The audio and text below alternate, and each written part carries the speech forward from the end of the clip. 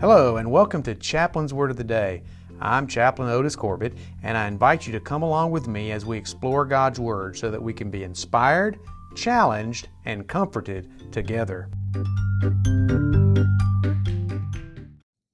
Hello, I'm Otis Corbett, and today I want to share a word about the frog in the kettle as I comment on Judges 16 verses 18 through 20.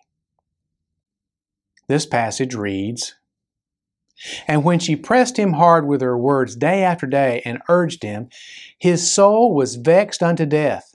And he told her with all his heart, and he said to her, A razor has never come upon my head, for I have been a Nazarite to God from my mother's womb.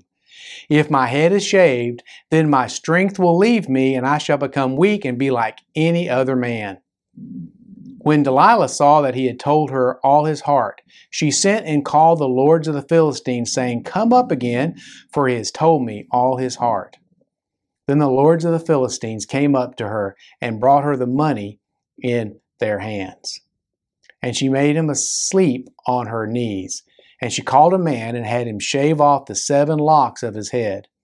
Then she began to torment him, and his strength left him.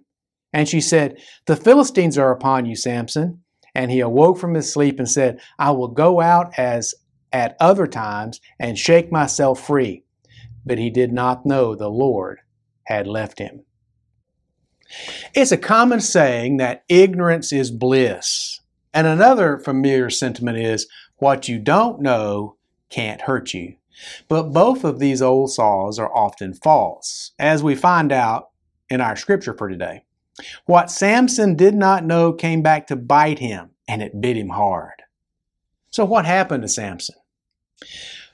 Samson was a Nazarite, and God had been with him and had set him apart from the time of his birth to be a judge for Israel. And he judged Israel for 20 years. God had done some mighty works through him to protect his people.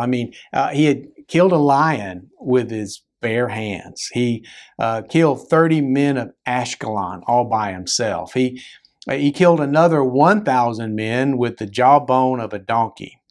And he broke the strongest ropes that the Philistines could find. He was just an amazing man. Yet, at the time he needed it most, his strength left him, and he was taken by the Philistines. To understand what happened, we must understand what Samson had become. Samson, you see, was the frog in the kettle, the classic case of the frog in the kettle. The Christian researcher George Barna once wrote a book entitled The Frog in the Kettle. This title comes from the idea that if a frog is placed into a kettle when the water is cool, it will not notice how the water grows ever and ever hotter when the heat is slowly turned up under it. Eventually, the frog would be boiled to death without ever knowing what was happening to it. Now, whether or not this is actually true or only a fable, it is a great parable to illustrate how our consciences can be hardened by small and gradual compromises over time. Noted author Josh McDowell has also commented on this tendency in the lives of Christians, and he calls it the law of diminishing returns. A little indiscretion, a little sin, is thrilling for a time, but then it begins to pale and becomes boring. And that prompts us to go a little bit farther over the line each time to get a greater thrill or satisfaction. And then again, and then again, and then again. Even some secular writers have observed this phenomenon. In his book, Delinquency and Drift, David Matza promoted the thesis that most felons simply drift little by little into a life of crime. If this chain of seemingly random and often minor events could be broken, then such an outcome could be averted. Now, a look at Judges 16 will reveal Samson's step-by-step fall into the abyss of failure. He associated with a harlot. He foolishly misused his great strength. He fell in love with an untrustworthy woman. And 3 times he teased Delilah like a moth dancing over the flames of a candle. And he once flew too close to the candle.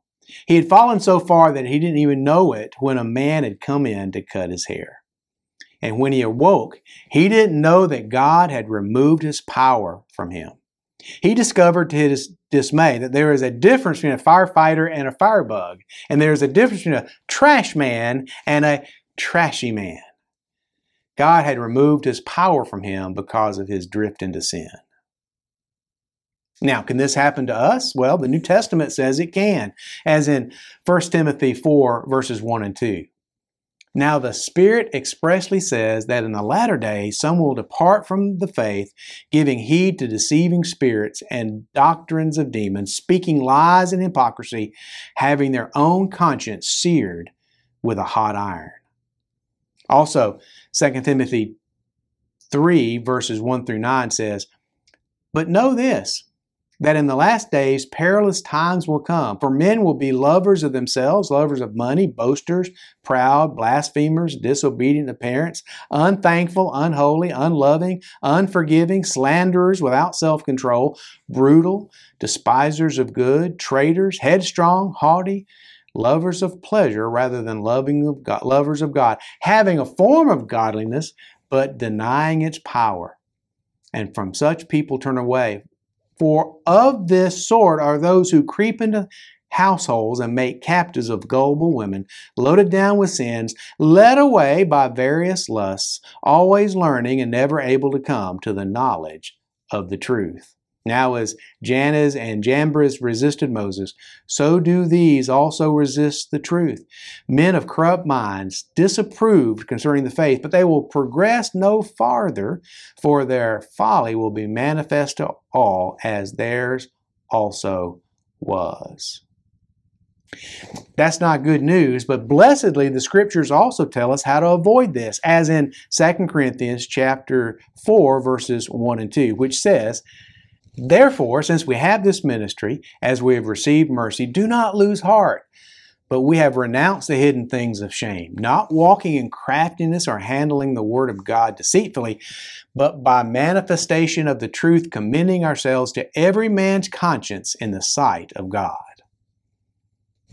Also, in Ephesians 4, 17 through 23, Paul taught us this. He said, This I say therefore and testify in the Lord, that you should no longer walk as the rest of the Gentiles walk in the futility of their mind, having their understanding darkened, being alienated from the life of God because of the ignorance that is in them, because of the blindness of their heart, who being past feeling, have given themselves over to lewdness, to work all uncleanness with greediness. But you have not so learned Christ, if indeed you have heard Him and have been taught by Him, as the truth is in Jesus, that you put off concerning your former conduct the old man which grows corrupt according to the deceitful lust, and be renewed in the spirit of your mind, and that you will put on the new man, which was created according to God in true righteousness and holiness. Finally, the writer of Hebrews in chapter 3, verses 12 through 15 urged us, Beware, brethren, lest there be in any of you an evil heart of unbelief in departing from the living God, but exhort one another daily, while it is called today, lest any of you be hardened through the deceitfulness of sin. For we have become partakers of Christ if we hold the beginning of our confidence steadfast to the end. While it is said, Today, if you hear His voice, do not harden your hearts as in the rebellion. As in the words of Jesus, He who has ears to hear, let him hear. In conclusion, one of the most painful memories of parenthood for me was the time my son went on a day trip to the beach with our youth group from our church. He spent all day shirtless on the beach in the broiling sun.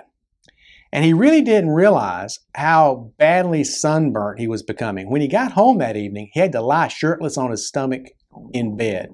And he had to do that for a couple of days until the pain became more bearable. He might should have gone to the hospital, but we didn't do that. But here's the truth. When we play with sin, we get burned, even if it's little by little. Before I go, let me share my new book with you. Seminary taught me to be a pastor, but the Army taught me to be a leader. I would like to share how God melded those two skill sets in my new book, Decently and in Order. It's available now on Amazon in paperback and on Kindle. If you want to know more about effectively leading teams and events, check out Decently and in Order on Amazon.com. I believe you will find it eye-opening and helpful. That's Decently and in Order by Otis Corbett. Thanks for taking a look.